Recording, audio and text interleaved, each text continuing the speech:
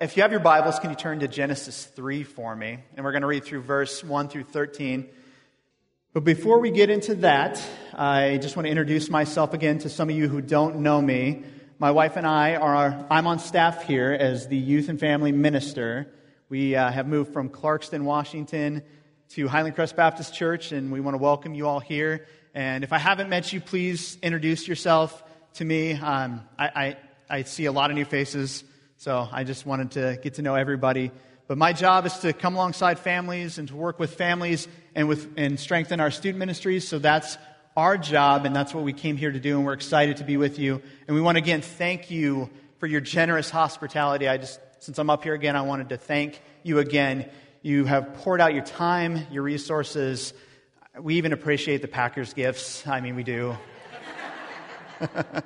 So we appreciate all that you've done for us, and we love you and thank you. And transition's hard, and you guys have been wonderful, so I appreciate that. And I just wanted to say that one more time. And now I'm filling in for Pastor Chad, and we're in a sermon series this summer, and we're talking about spiritual warfare. Spiritual warfare is important. We've been talking about Ephesians chapter 6, putting on the full armor of God.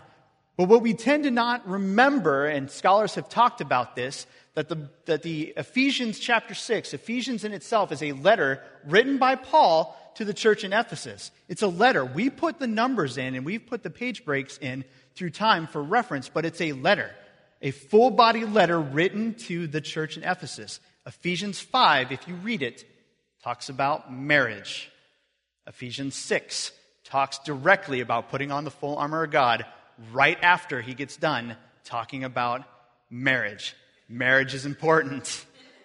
Marriage is a theme of the Bible. In fact, it begins with Genesis with a marriage. And it ends in Revelations with the marriage supper of the Lamb. We are the bride of Christ. There's marriage references there. Marriage is important. And so we are going to talk about spiritual warfare today within the context of the marriage. This is today. Next month I'll come up and talk about spiritual warfare with raising children. But every time I talk about marriage, I got to get this out here. There's two things I got to cover real quickly. For one, every time I talk about marriage, I always feel like the enemy's right there. Because I'm in a marriage. And my wife and I have been married for 12 years. Start off good. I'm doing well. We've been married for 12 years. In fact, our anniversary is August 1st. It's coming up. That'll be our 12th year that we've been married. So we don't have a lot of experience in the marriage world, right? There's some out here who have got a lot of experience and they can provide a lot of resources to our body and our family when it comes to marriage. We do not have the perfect marriage. I'm not going to broadcast that out there. In fact, if you want to know, just ask Kelly. She'll tell you about anything that has to do with our marriage. I'm a little more reserved. She'll tell you about everything you need to know. So I got to say that. We have applied these principles to our marriage, and it has benefited us, so I'm going to share that with you. I'm by no means a marriage expert, but I'm going to talk about marriage. And through our experience in our marriage, we've suffered spiritual attack. And if you do not think the enemy is after your marriage, you've got another thing coming, and we're going to talk about that. Secondly, if you are unmarried for whatever reason, you're single, maybe you're going through a life like Paul where you think that singleness is your calling, that's okay. These principles apply to all relationships. If you have gone through a divorce and suffered that heartache, that's okay. We love you. You're very much part of marriage ministry. And a lot of times when people come out of divorce, they come out knowing what the enemy's attacks are, and they become a vital resource to those who are married. So if you've gone through any circumstances that find you unmarried, these principles apply to you, and we're not leaving you out. So I just don't want you to tune me out for the next hour and 45 minutes I plan on talking. All right? So I'm going to read Genesis chapter 3, 1 through 13. I'm going to pray, and then we're going to talk about the spiritual attack on marriage. Starting in verse 1, now the serpent was more crafty than any other beast of the field that the Lord had made. He said to the woman, did God actually say, you shall not eat of any tree of the garden? And the woman said to the serpent, we may eat of the fruit of the trees of the garden, but God said, you shall not eat of the fruit of the tree that is in the midst of the garden, neither shall you touch it, lest you die. But the serpent said to the woman, you shall not surely die, for God knows that when you eat of it, your eyes will be opened, and you'll be like God, knowing good and evil. So when the woman saw that the tree was good for food, and that it was delight to the eyes, and that the tree was to be desired to make one wise, she took of the fruit and ate. And she also gave some to her husband who was with her, and he ate. Then the eyes of both were open, and they knew that they were naked. And they sewed fig leaves together and made themselves loincloths. And they heard the sound of the Lord God walking in the garden in the cool of the day. And the man and his wife hid themselves from the presence of the Lord God among the trees of the garden. But the Lord God called to the man and said, "Where are you?" And he said, "I heard the sound of you in the garden, and I was afraid because I was naked, and I hid myself."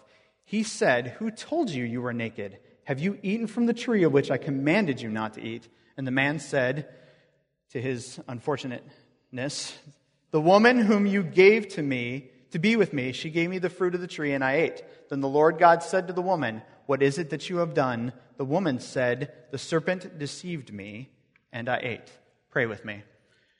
Father God, I pray for our marriages. I pray that you will help strengthen us and strengthen us as individuals and together as a unit. I just ask that you would help us to focus on you and to be able to repel the attacks of the enemy that we know are coming. God, I just ask that you would bless me as I talk about your word and the heaviness of this topic. And I just ask that you would just instill us with the importance of your word in this moment. In Jesus' name I pray, amen. So, truth be told, I knew the body of what I was going to speak about this week. I kind of had that figured out. But midway through the week, I didn't have a way to really tie it all together. Hadn't quite figured out how I was going to do this. I know you're not supposed to openly admit this, but this is where I was at. So Wednesday, I wasn't teaching a youth service, and so I thought Wednesday was going to be my prep day. We had a family event planned, but that was pretty much all done.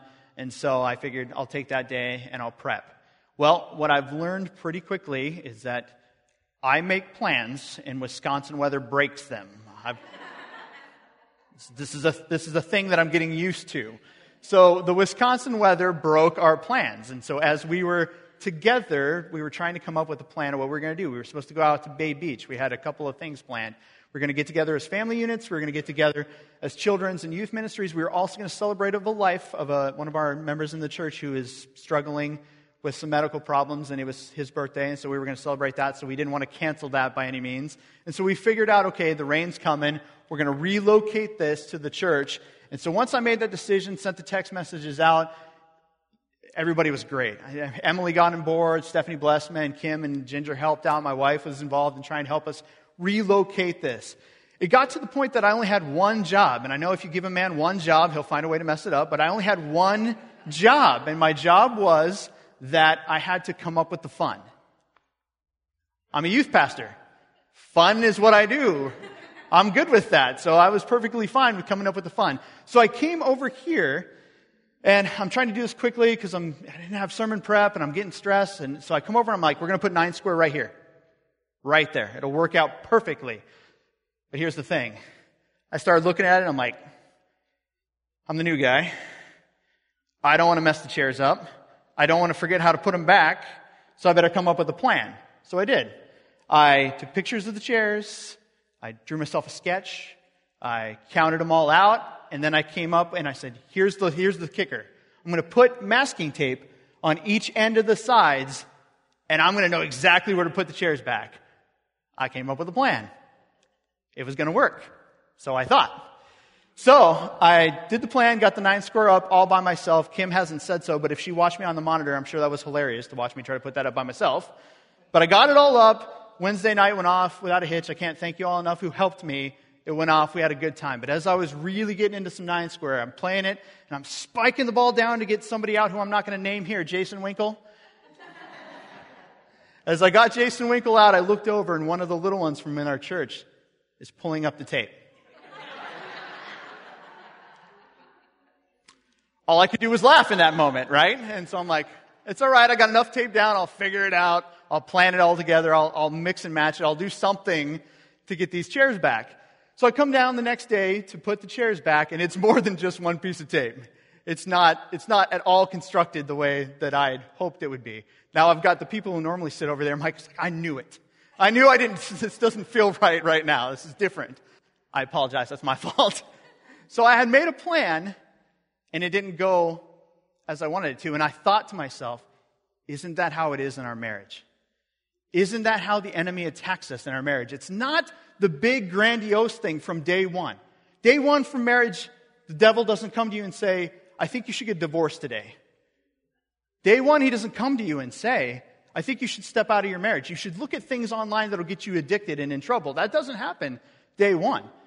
I don't think law enforcement shows up on domestic violence situations on day one. Okay, I worked in law enforcement. It happened occasionally, but that's usually not how it would happen. It doesn't happen on day one. It's that little subtle pulling of the tape.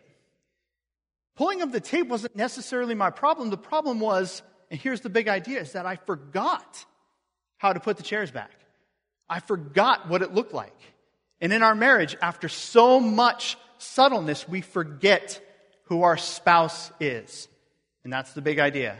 We forget that we're under attack, and we forget who our spouse is. And now I'm not talking about we forget who our spouse is on, when we were dating, it was this way. Or I want to remember what it was like when we first were going to rekindle our romance. Those types of things. Those are important. I'm not saying that. I'm talking about we forget who our spouse was created to be. Created to be. We forget. And that causes a lot of our problems. It doesn't solve every problem in marriage, but we forget who our spouse was created to be. So the answer to that question is in the Word, in the Scripture. Who is our spouse created to be? I'm going to go into Genesis real quick. It's just the next page over, and I'm going to look at who our spouse was created to be. Genesis 2:18 through 20. Then the Lord God said, it is not good that a man should be alone. I will make a helper fit for him. Now out of the ground the Lord God had formed every beast of the field and every bird of the heavens and brought them to the man to see what he would call them. And whatever the man called every living creature, that was its name. The man gave name to all the livestock and to the birds of the heaven and to every beast of the field. But for Adam there was not found a helper fit for him. This verse has always given me pause, always given me trouble. And my teacher, when I was growing up, always told me, if you find a verse that gives you pause, sit there for a minute. Really dig into it. Figure out what it is. My question always was, and this is not a man-woman thing, we can make it that, but my question is, what did Adam need help with? Has anybody ever thought this, or is it just me? What exactly does Adam need help with? I know he has three jobs at this point. He's to have dominion over the land, so he's a farmer, where the field isn't giving him any problems yet. He's to name all the animals, and he's to not eat of the tree. What else does he need help with? We live in very complicated lives, so I'm thinking, I could probably do 3 things. Now all the ladies are in the room are like, leave my man home for 10 minutes, and it all goes bad. I know exactly why he needs a helper. But I'm asking myself as I'm reading this, what did he need help with? Why was it not good for him to be alone? And I always wondered that question. So my teachers have always said, dig into it. Figure out what it is that he needs help with. Is it just that he's lonely? The text has already told us that he's without clothes, so it's not like he needs somebody to dress him, right? I have no fashion sense. What I'm wearing right now, I didn't pick out myself. I can tell you that right now. I know enough that like when Joey will come downstairs some days, I'm like, you are not going to pass inspection with Mom. Get back up the stairs, right? What exactly does he need help with? That has always bothered me. Is it just that he's lonely? And so I went to the text. I'm going to put some of it up here. The interesting thing is it's the Hebrew word that's used there. The Hebrew word is called the Edser Connecto. And I don't know if I can get this to come up on the board so I can... We'll get it to come up on the board here. Hey, there we are. The Edser Connecto, there's not going to be a test on this, but that's the word that's used to describe helper for him and what type of helper it is. It's the Edser Connecto. And so when I really went down and I broke this word down, it hit me what he needs help with. If you look at the term Edser, maybe it's not, there you go. The word is used for helper in Genesis in 2:18 and 2:20. That's the word that's used for the term helper. But it's used often in the Bible, and it is almost always used in 2 contexts. Israel, who's in need of a military assistance, or God showing up to help Israel as their helper in a military type thing. It's almost showed up in all of those types of contests. Military, adversary, battle. He's fighting a foe, something to that effect. I'll give you some verses here, hopefully. Psalms 121, 1 through 2. Here's an example. Most of you can sing this. I lift my eyes to the hills. From where does my help, my etzer, come from? My help comes from the Lord who made heaven and earth. Where does my help come from? My help comes from the Lord. That's the same root word, etzer. Hosea 13:9. He destroys you, O Israel, for you are against him, against your helper. God's passing judgment onto the nation of Israel. They have turned against God, who is their etzer, their helper. He's helping them in battle. Exodus 18:4. This is Moses talking to his father-in-law, describing God. And the name of the other, Eleazar, for he said, the God of my father was my help, my etzer, and he delivered me from the sword of Pharaoh. Delivered me from the sword of Pharaoh. This is battle language. Battle language. Moses is giving his final blessings to the nation of Israel before he passes. And this he said to Judah. Judah's a tribe of Israel. Hear, O Lord, the voice of Judah, and bring him to his people with your hands. Contend for him to be his help, his etzer, against his adversaries. Against who? His adversaries. Last one. It's got a typo. Ignore that. The editing department had a problem. That's me. Happy are you, O Israel, who is like you, a people saved by the Lord, the shield of your help, your etzer, the shield of your etzer, and the sword of your triumph. Your enemies shall come fawning to you, and shall tread upon their backs. Then it hit me. I looked out all these examples of the word etzer and how it was used, and I realized something. God knows something that I don't. Ta-da, right? He knows all and is all foreknowledge the type of problems Adam was going to face. He knows who Adam's adversary is. He knows what was coming for him. Do you? Do you know what comes for you? Because God does. That's the helper. That's why God gave Adam Eve. That's why we have our spouse. Our spouse is our helper throughout the life's battles, not our enemy. We need to remember that's who they are created for. They are our helper through life's battles. If you want to run the word out again, you get this word konegdo, etzer konegdo, and this is just a fun experiment as you talk about Adam and Eve. The NIV translates it as, I will make a helper suitable for him. How many have heard that? Lots. ESV says, I will make him a helper fit for him. So different word uses. The translator's having a hard time. We go down to the King James Version. Okay, so all you King James people have to explain this to me. I checked it multiple times, but it reads, I will make him an helpmeet for him. So you have 3 different translations, 3 different kind of versions of this word. And the CSB Holman version translated, I will make a helper who is like him. So the translators are having some difficulty with the word konegdo. It's because it doesn't translate well to the English. So if you break the root word down, the ke for the konegdo means as or like. So our helper is like us in the sense that we're both human. They are like us. The neged or the nego is opposite or against. So I cleared this up for you, didn't I? They are like us, but opposite against. I can stop now, clear as mud, right? So we have a helper who is like opposite us. We have a helper who is like against him, against us. So what does that mean? Well, this is the visual aid because it's the only way I can do this. So you're a suitable helper. The spouse who's made for you are like these 2 boards here. These 2 boards are similar, right? Are they going in the same direction? No, they are opposite. They are resting against each other. They have propped each other up. They are ready for battle. If I remove one of these boards, what happens? They can't stand on their own. Your spouse is different from you. Different gender, different all that stuff. I know it's a dangerous word to say sometimes, but they are. Your spouse is different from you. Now, I know I'm probably going to be the only one in the room to admit this, but how many of you have ever gone, I've made this decision, this is what I'm going to do, and I'm charging ahead, and my wife has been smarter than me and said, have you thought about this? Well, no, no, I haven't thought that out. Okay, just me? Okay, I get it. So your spouse is there for you to help you make those types of decisions, to point you through God's law. And here's where this principle, I teach this to youth. Here's how this principle applies. If you do not have a friend who can teach you or help you to make that decision, like, I don't think God would want you to make that decision, oppose you in this way, it's not a good friend.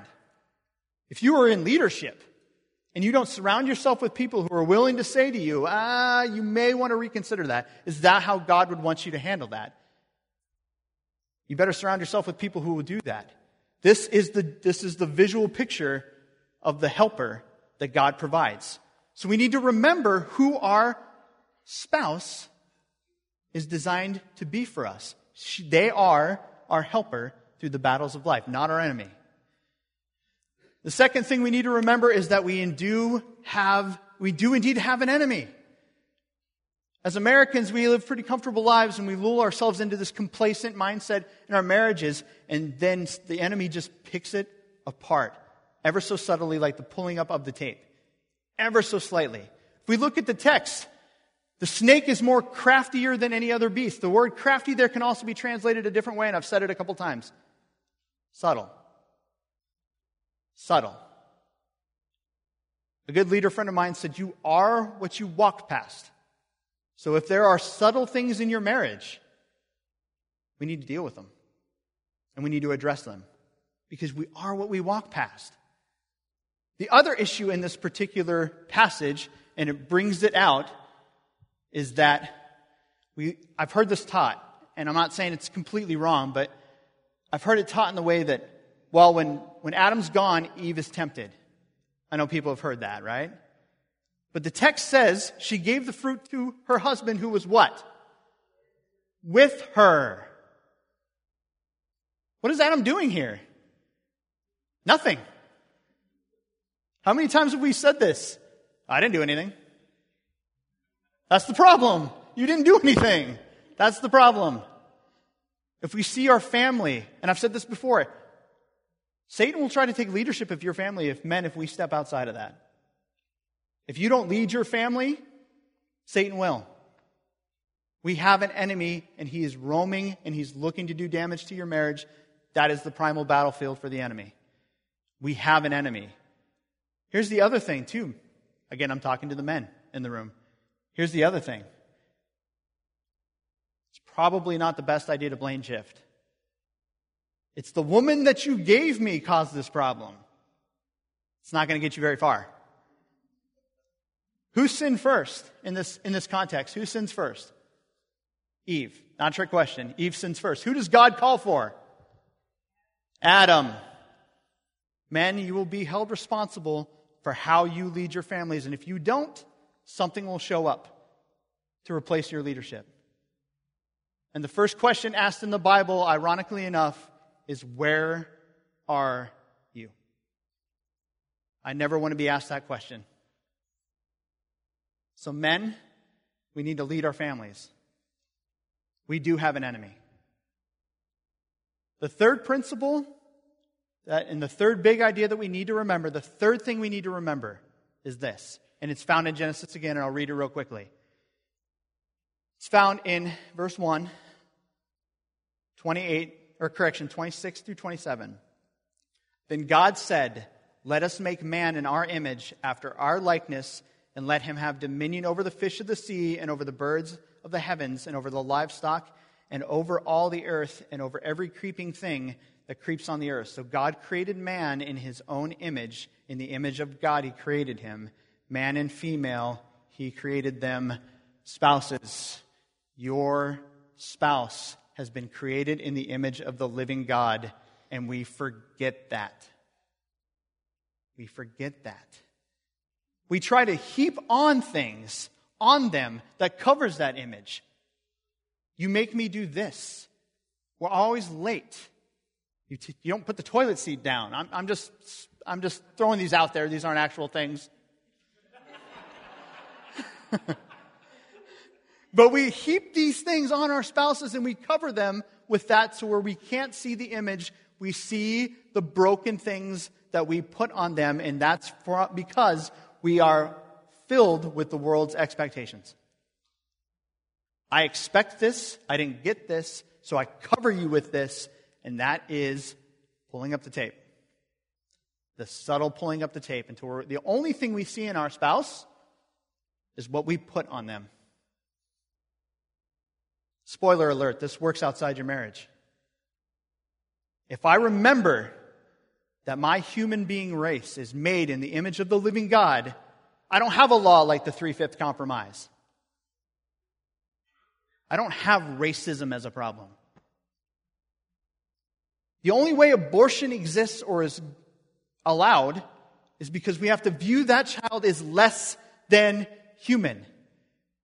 The Holocaust never happens if we believe that we are all made in the image of the living God and we forget this. This applies more to our marriage. But the person that you see most is the person that we try to put things on to cloud that image. That's the enemy. We don't fight against each other. We fight against the dominion of the enemy. That's the enemy. And lastly, what we forget,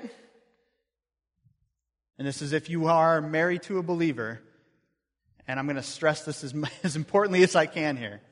If you're married to a believer, John chapter 1 says, for those who have received him, for those who believed in his name, he's given the right to become children of God.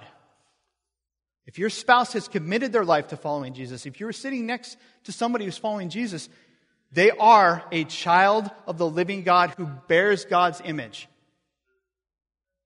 Let me give you a philosophical illustration for this. I am a father of a daughter. Say hi, McKenna. I am a father of a daughter. I'm going to ask for pre-forgiveness for the first man who ever shows up to court my daughter. I feel sorry for that, and I'm fully aware that as I say this young man could be in the room. Right? I am super protective of my daughter. How many men with daughters in the room? Raise your hands. My daughter is not perfect. My daughter has flaws. My daughter makes mistakes. Any man in here with a daughter? Anybody have a perfect daughter? No. They all make mistakes. Does that change the love you have for your daughter? Absolutely not. It's a crazy, irrational type of love. Crazy and irrational type of love. And if I'm capable of that crazy and irrational type of love, is God? Oh yeah. Now ladies, I'm not going to let you off the hook here. Not going to let you off the hook. You all have some things with your sons. No woman's ever going to be good enough for your sons. Does any of this sound familiar? Don't look around. It's all you. There's a crazy kind of love that a mom has for her sons. Joey must have been, I'm going to tell us real quick. I'm going to be in deep trouble. Joey must have been like 6 or 7 months old, could sit up on his own. And I'm in by the crib, and I'm there with him, and we're hanging out, and I'm folding laundry or doing something like that. And he ends up falling over, and he lets out a cry. Now, I'm with the child. I'm just standing right there. And so as I go to pick up the child, my wife, like Brian Urlacher's me.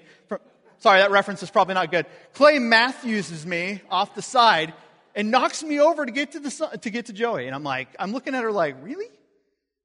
Crazy kind of irrational kind of love. Now, my son is not perfect, and I love him, and she loves him. Our children are not perfect. It's an irrational kind of love that we as broken humans are capable of. Can you imagine how God feels about his sons and daughters? Men, all of you men who are married, you are married to a daughter of God. Imagine that if that were your daughter. Ladies, you are married to a son of God. Imagine if that was your son. We're crazy of irrational kinds of love. We get that from God. That's exactly how he feels. So we forget that we are married to a child of the living God, if we are believers in Christ. We need to remember these things. Now, this isn't a fix-all for every marriage, and I know that these things are complicated in nuances, but if we remember these things, these biblical principles, we can strengthen our marriages. We can strengthen our entire relationships. So as the praise team comes up to close us out, I want to pray for our marriages. And I want to pray for our relationships. And if you feel like you've just got the devil's got a foothold in your marriage, and you feel like we've clothed each other with all the wrong stuff, I'd love to talk to you and pray with you. And we have resources. And like I said, I am not an expert in marriage, but I know some people who are pretty good at this kind of thing. So let me pray for your marriage. Father God, we love you, and we thank you for being who you are and being able to instill us with a little bit of the love that you are capable of. And I just ask that we remember who you've created our spouse to be. I just ask that you help us to remember that our spouse is created in your image and in your likeness, and that they are a daughter and son of the living God. And I just ask that you would help us to remember who our enemy is, and that you've given us the tools and clothed us with the armor of God. I thank you for your word, that we have the opportunity to go back to it and use it as a roadmap to help us in these situations. And we thank you and we love you for giving us that type of love. And I thank you that you have given us all spouses who can be helpers for us. In Jesus' precious name, amen.